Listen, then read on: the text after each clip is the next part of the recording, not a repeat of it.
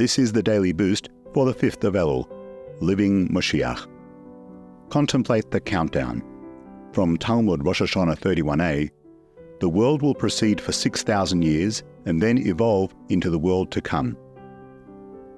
God created the world in 6 days and completed and perfected it on the twilight of the 6th day of creation. At that time, the Torah states, God saw everything he made and it was very good.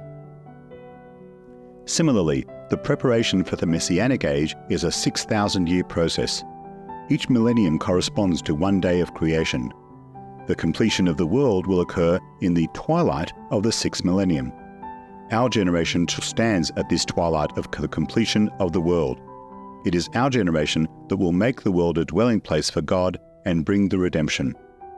With this in mind, we must contemplate and appreciate the preciousness, merit, and responsibility that we have.